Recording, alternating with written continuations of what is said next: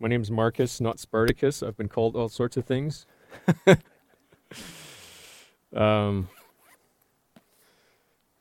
I'm going to get right back at Paul because he called me a name. I'm going to call him irresponsible. You know, he was talking about taking his last $25.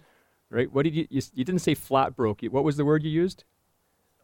Stony broke? Yeah, one of those old English words that we don't use anymore. He was flat broke and he gave his last $25 away.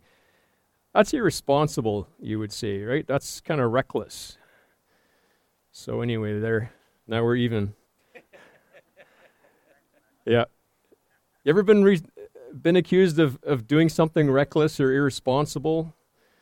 I remember one time as a kid, my father came home. He ran his own business, and we lived with we were teenagers, I think, and my grandparents lived with us downstairs. And he came home, and he announced to my mom, he said, "Honey, we're going to Mexico, you and me.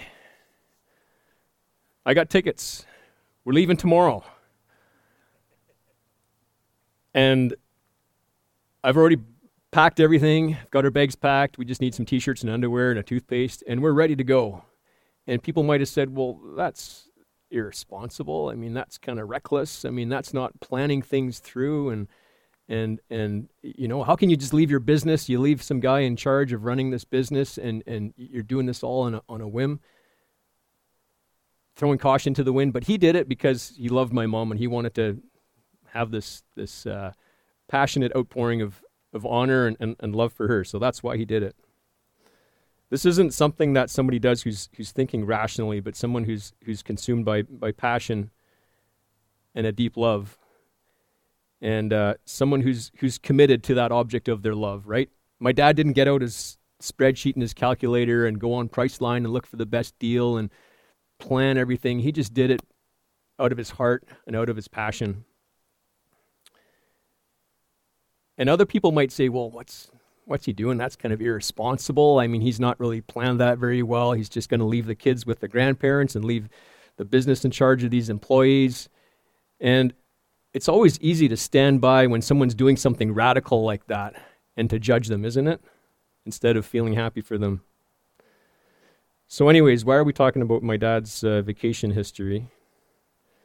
Hopefully it'll all make sense soon. I'm going to invite you to turn to Mark 14, and we're going to read the passage of Mark chapter 14, verses 1 to 11. Now the Passover and the Feast of Unleavened Bread were only 2 days away, and the chief priests and the teachers of the law were looking for some sly way to arrest Jesus and kill him. But not during the feast, they said, or the people may riot. While he was in Bethany, reclining at the table in the home of a man known as Simon the leper, a woman came with an alabaster jar of very expensive perfume made of pure nard. She broke the jar and poured the perfume on his head. Some of those present were saying indignantly to one another, "Why this waste of perfume? This could have been sold for more than a year's wages, and the money could have been given to the poor." And they rebuked her harshly. "Leave her alone," said Jesus. "Why are you bothering her? She has done a beautiful thing to me. The poor you will always have with me, and you can help them anytime you want, but you will not always have me. She did what she could. She poured perfume on my body beforehand to prepare for my burial. I tell you the truth, wherever the gospel is preached throughout the word, what she has done will be told in memory of her." Then Judas Iscariot, one of the 12, went to the chief priests to betray Jesus to them. They were delighted to hear this and promised to give him money. So he watched for an opportunity to hand him over. Let's just pray over this passage. Lord, I thank you for your word, and I thank you for all of the little stories and things in here that you've put in there. They're all there for a reason, Lord. You've put them there for us to learn and to observe and to reflect on our own lives so that we might be challenged by your word, and that we might be called to change our lives, to grow to an increasing likeness to conform to your image, Lord. For the plan that you have for us is to not stop growing, but to continue to carve out those things in our lives that are holding us back and slowing us down, and to strive on towards the perfection that you have for us, Lord. So I pray for this word this morning, that it not be my word, but it be your words, Lord, and that they would fall on hearts prepared to hear them. I pray this in your name. Amen.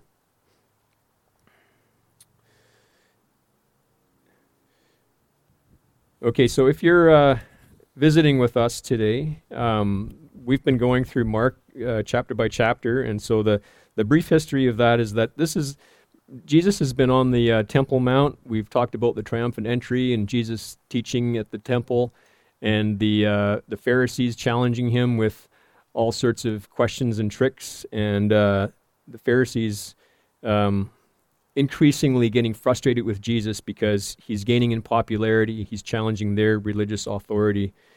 And now as we enter chapter 14, Jesus retreats from this public life, and he spends time with some of his closest friends and allies.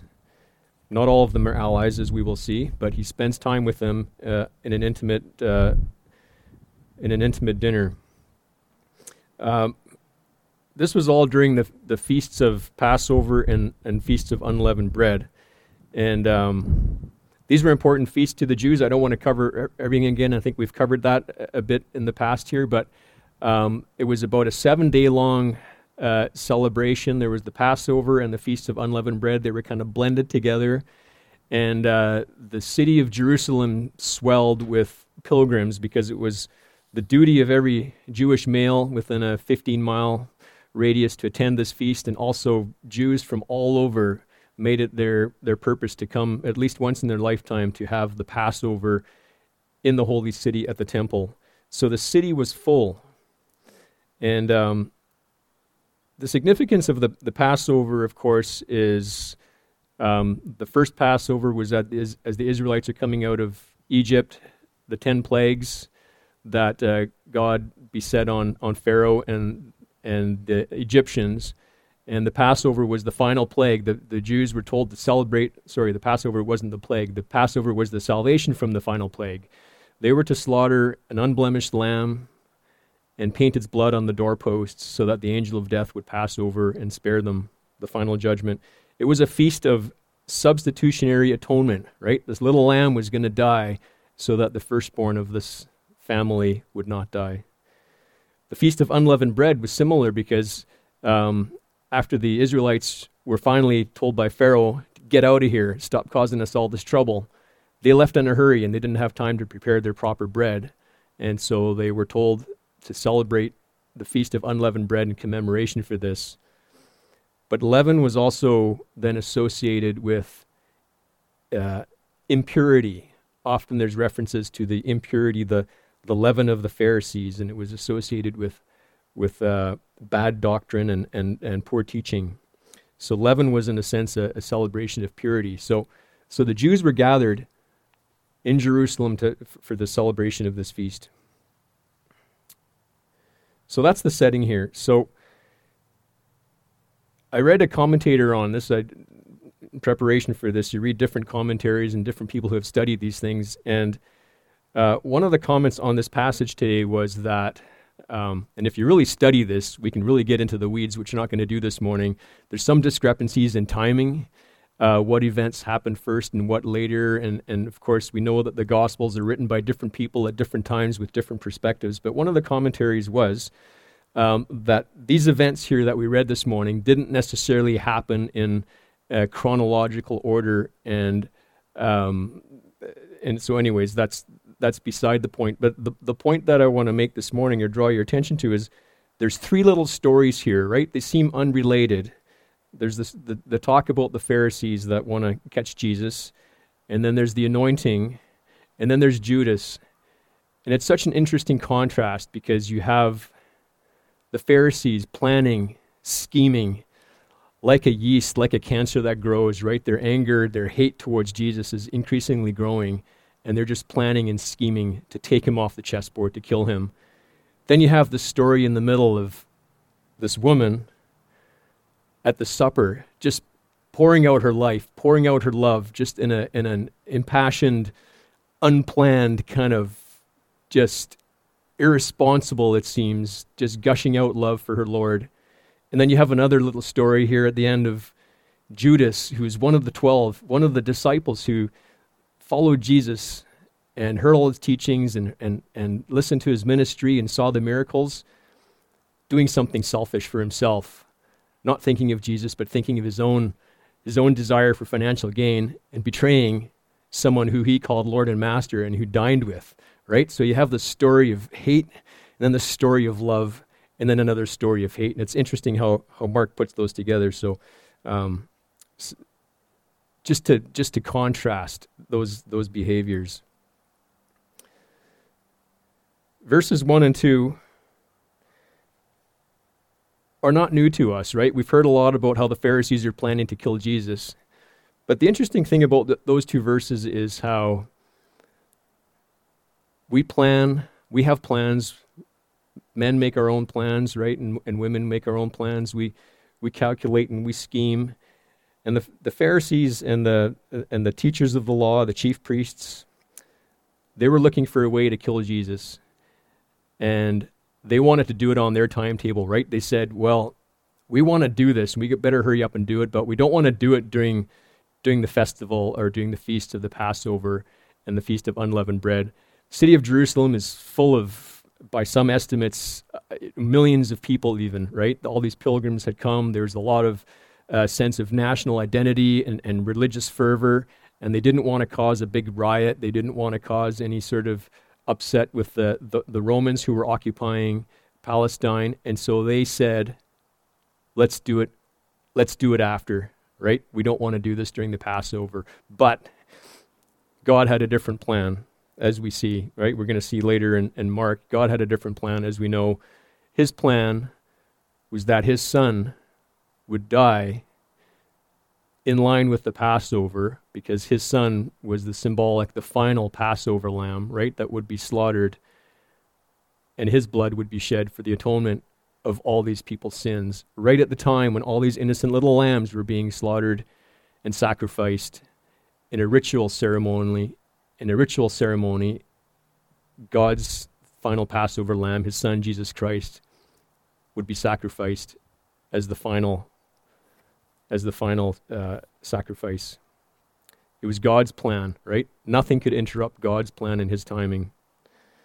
So often we make our own plans and we have our own ideas, and we get frustrated when our plans don't line up with what we want to do, but God has his plan, and as it says in Ephesians 1 verse 11, he knows all things and he works all things according to his plan.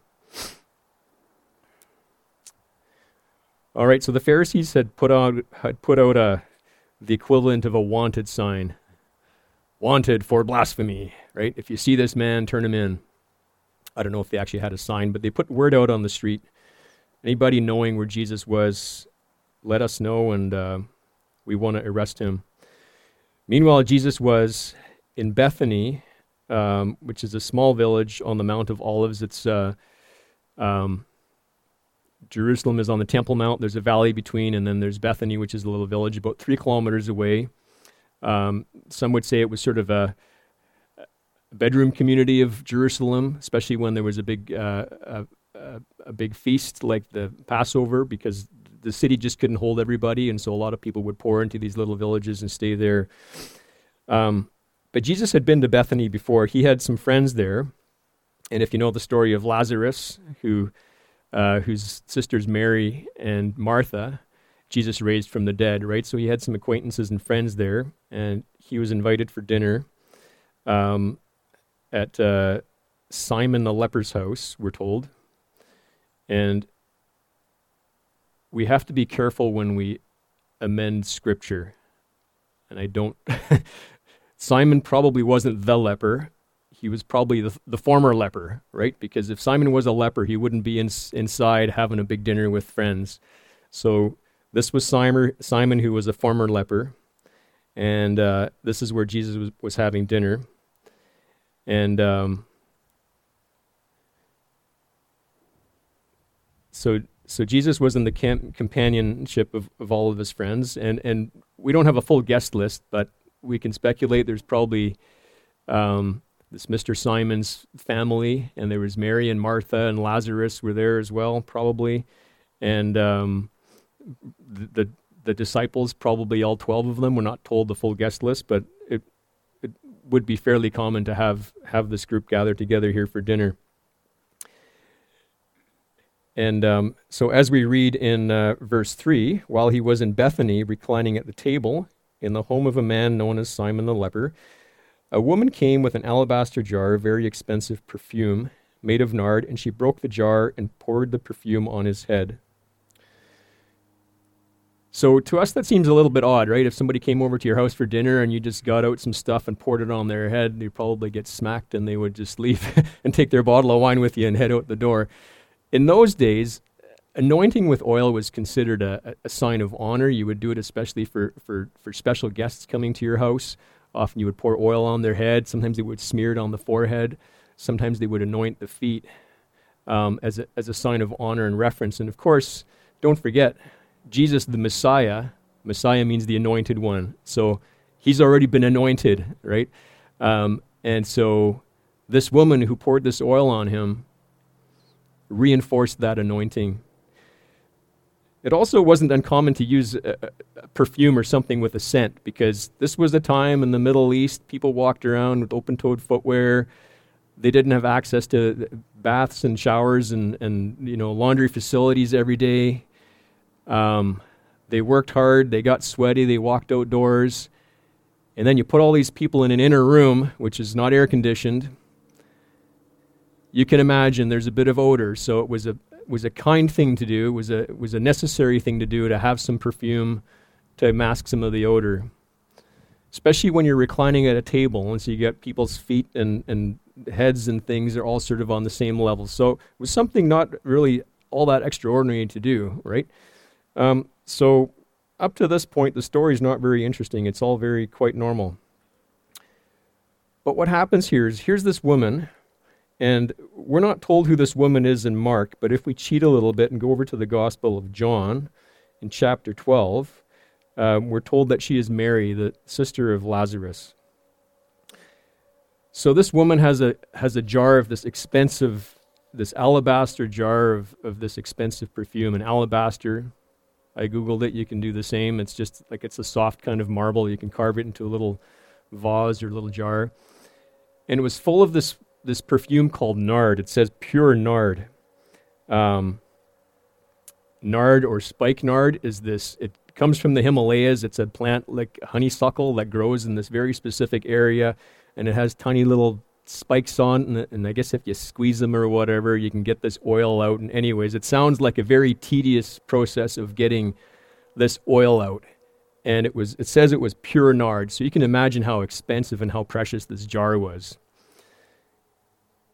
Later we'll find out that this jar or this container of this nard was worth about a year's of wages for an average worker, right? It's incredibly expensive. I mean, none of us can really imagine having this.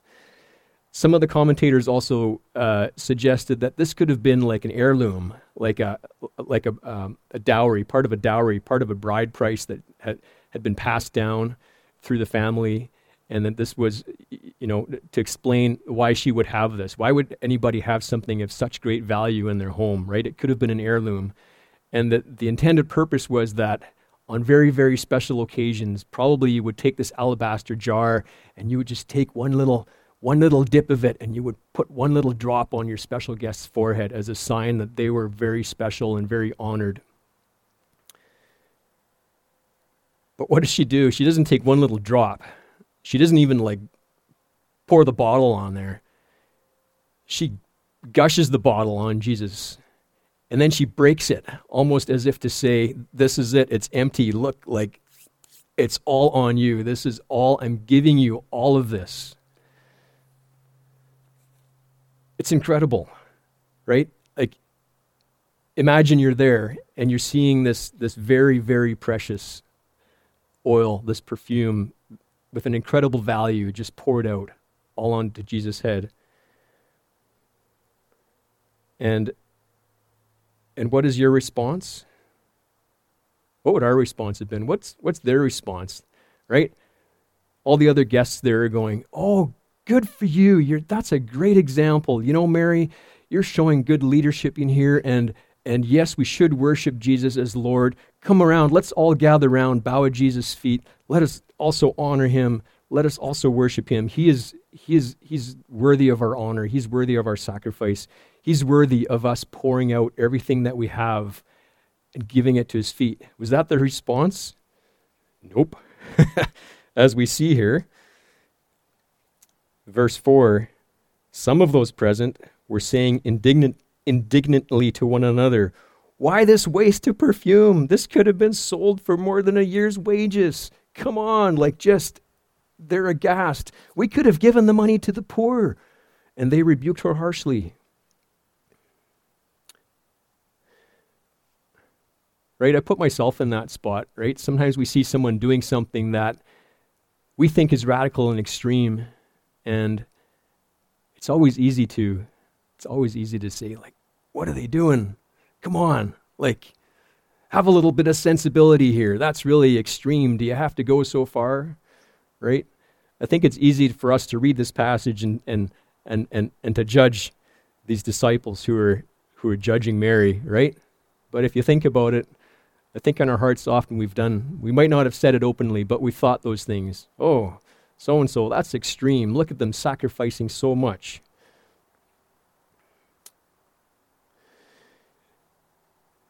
What happened here, again, if we skip over to John, we find out that the instigator of this discussion was none other than Judas.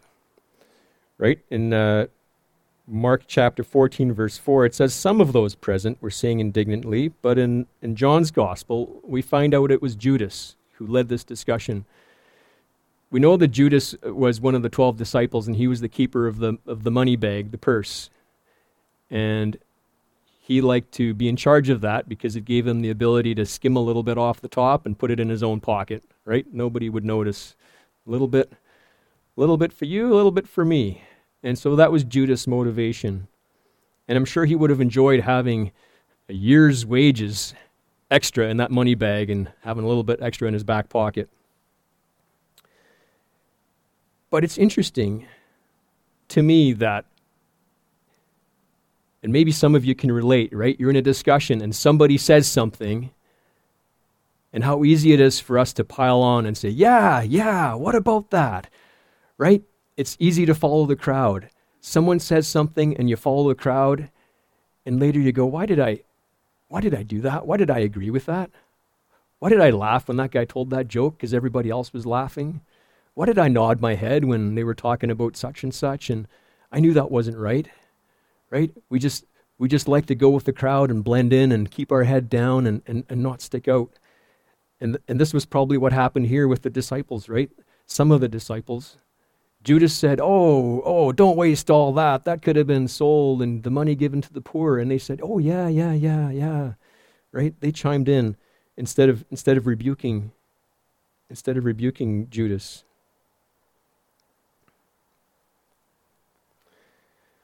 What was Mary's motivation? All right, was she donating this to Jesus because she was going to get a nice tax break? No. Was she doing this extravagant thing here because she wanted to be on the front page of the news and wanted to be lauded as Mary, the most generous lover of Jesus? Was she doing it because she planned it, and said, well, if I do this right, and Jesus is going to have this kingdom here one day. We're not really sure yet if it's going to be an earthly kingdom or a heavenly kingdom, but I think he's going to be a great leader here, and I just want to cozy up to Jesus and impress him. Was that her motivation? No, it was none of those. It was just because she had an outpouring of love, like the songs we sang this morning. She understood all the things that Jesus had done for her and had taught her. And it was just her passion, her unplanned, her reckless, some would say silly behavior, just to say, Jesus, I'm giving all of this to you. This is my whatever that perfume represented, her life savings, her old age security, her dowry, her future opportunities, her comfort in knowing that she has this value that she can trade once, if she was to end up in poverty. This perfume represented all of those things. And she just said, "Here, take it. I want you to have it, and I'm breaking the jar, so no, you can't give it back," right? "I'm laying this all on you because I love you and I honor you and I recognize you as king."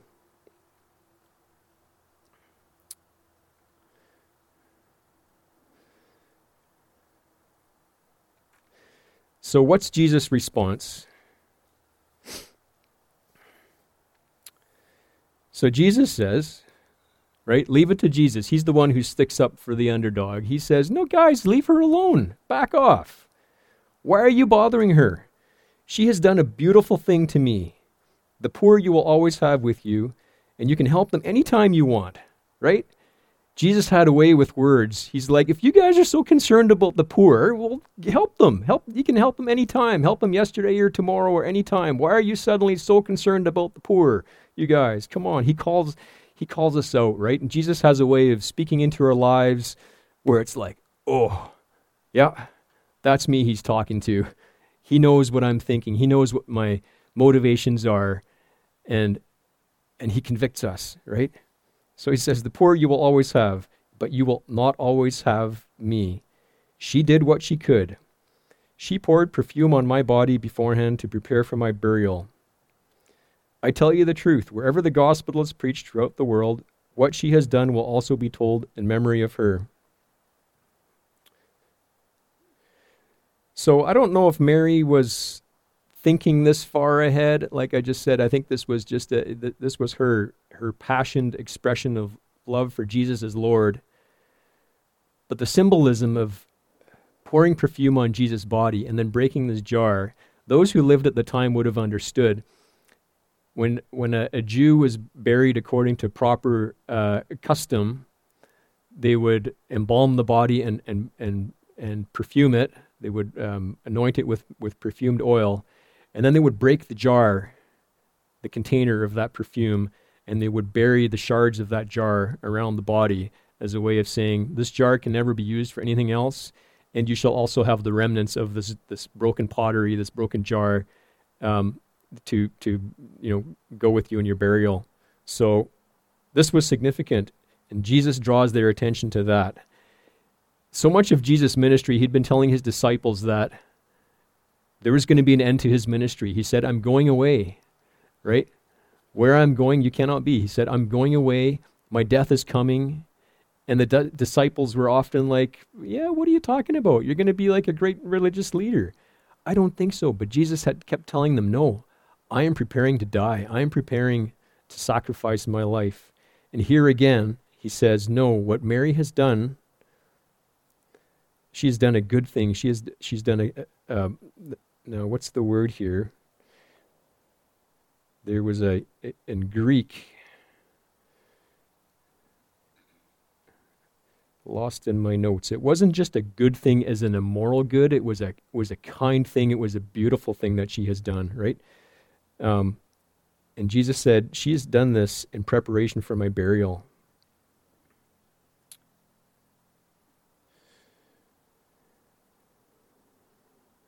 Jesus knows that the end of his earthly ministry is near, right? The time for his arrest and his trial and mock trial, his torture and execution and death and rising again is near. And so he's reminding them yet again, this is the plan. This is what I'm here for. This is what I've come to do. And Jesus willingly goes forward and obeys the Father's plan for him to die as the final sacrifice. So, what's the point of this story? I felt this speaking to me because I'm like one of those people, unlike my father that I earlier told. I like to get out my calculator and my spreadsheet and get my glasses down on my nose and plan things and and do the right thing, do the thing that makes sense. But does God really want us to always do things that make sense? Now, I'm not saying never plan things, don't ever use your mind, don't ever hire an engineer to do a calculation when you're installing your electrical wires or whatever. God gave us some minds that are, and smart people for all kinds of wonderful reasons. But there's times when God calls us to do things that other people in the world might say, that's reckless. That's kind of stupid. That doesn't make sense. When Jesus called the first disciples, he said, come and follow me, right? And they didn't say, well, I don't have time right now, but next week I can just let me put the roof on my house there and tidy up some things and I'll get back to you next week. No, they left everything and they followed him. A lot of their friends and family probably said, that's kind of reckless. That's not really responsible. What are you doing? Probably heard lots of stories of missionaries. My daughter came home from Sunday school. I think they're talking missionary stories right now, and she reminded me of the story of 5 young men who, I think in the 50s, young American missionaries, they all had wives. I think some of them had kids. And they decided, they didn't decide, because it's not a smart decision. They felt the call of the Lord to minister to unsaved peoples of the Amazon in Ecuador. I think they were called the Akua Indians. And I might have the word wrong, but Akua means like savages. I mean, they would kill for sport. They were known among the other tribes as killing for any reason and no reason. And these 5 young American men and their wives and their families decided, this is the Lord's call. This is where we have to go. We need to reach these people for the Lord. These people have not been reached for the Lord. It is our call, our duty to go. And I'm sure their friends and family said, are you nuts? Give me a break. That's like a death sentence. Why would you do that? That's irresponsible. That's reckless. You will certainly die. But they went anyways. They obeyed the call of the Lord. And if you know the rest of the story, they went there and they did sacrifice their lives. But the good ending of that story is that many in that tribe were saved as a result of that years later. Reckless and irresponsible. When I was young, when I was a young man, I had the privilege of having a youth pastor, and he told me the story once. When he was young, he had an aspiring career as a professional volleyball player. He was on the national Canadian team, and he was doing really well. He got invited to the Olympics. I can't tell you what year it was, but he had the successful athletic career in front of him, and he was studying to become a petrochemical engineer. And this was in Calgary at the time. I think it was in the 80s, during the height of he could have had a great job and a great career, and he had it all. He had it all, but he felt the call of the Lord, and that call was to enter youth ministry. And so he threw all that away. He said, no thanks to the Olympic team. That's too much time to train, and that's not my life's goal. He didn't pursue a career in engineering in the oil industry, and he went to seminary. He became a youth pastor. He had a huge impact on my life. And, that's the seed that was sown in my life. And many in his life were probably telling him, Harold, what are you doing? Come on, you got a great opportunity, a great job, your career, your sports. And just like Judas, just like many of these disciples, right? Someone might have said, oh, but you can have all this over here and just think, if you're a great superstar athlete, what a great ministry opportunity that will be, right?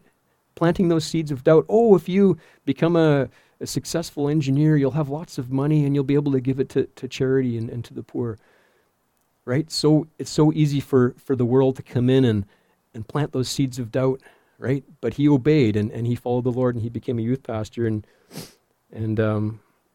someone I still admire to this day. So is God calling all of us to sell everything we have and fly across the world and go to Ecuador, or is God calling us to quit our jobs and do something different? I don't know, right? That's between you and the Lord. But I know that we all have something like that flask of precious perfume, right? We all have something that gives us security, gives us comfort,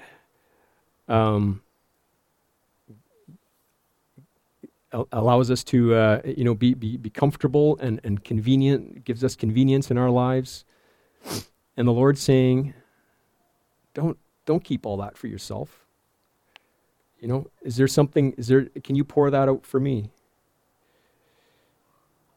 And it might not, like I say, it might not be going around the world to become a missionary, but maybe it's instead of spending that Saturday afternoon doing all your chores that you got to do on Saturday afternoon, giving that time to visit someone who hasn't been able to make it to church in a while because they're stuck at home or they're stuck in the hospital.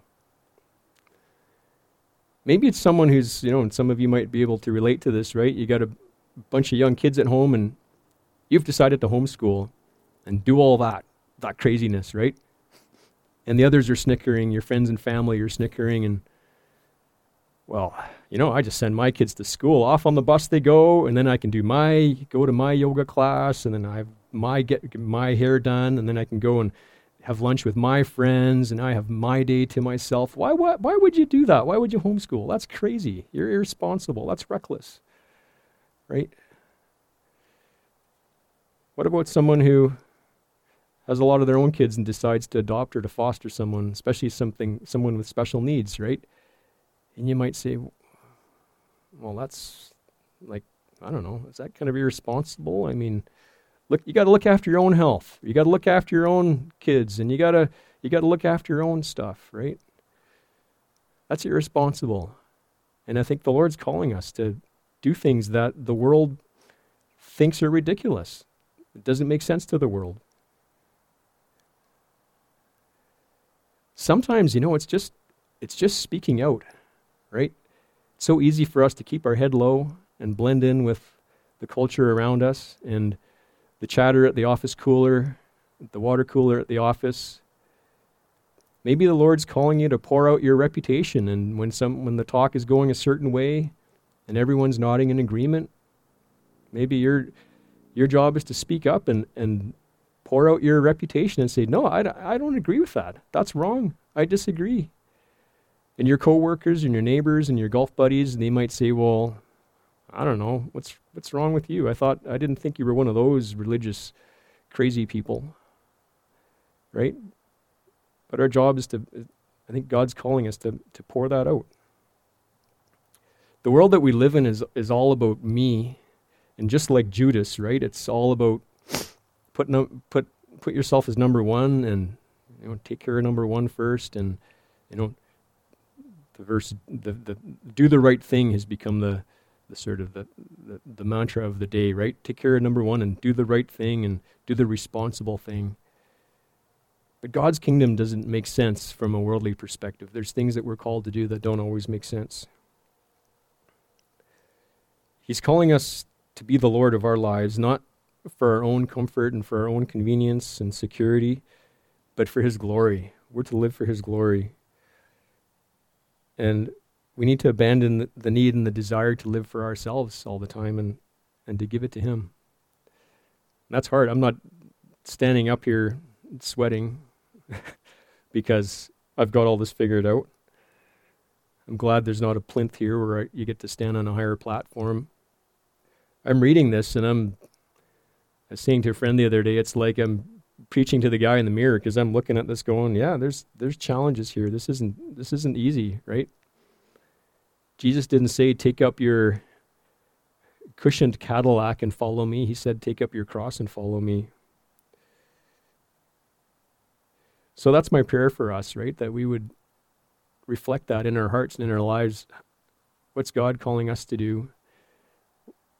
Where, you have the option of doing the sensible thing, the convenient thing, the comfortable thing, or will you follow the call of Christ? So that's our challenge today. So I just want to pray for that, Lord. Your word is here for a purpose, and we thank you for it. And it challenges us. It can be uncomfortable sometimes to hear things that Maybe we'd rather not hear. It would have been nice to hear a message about how good we are and how wonderful heaven is going to be.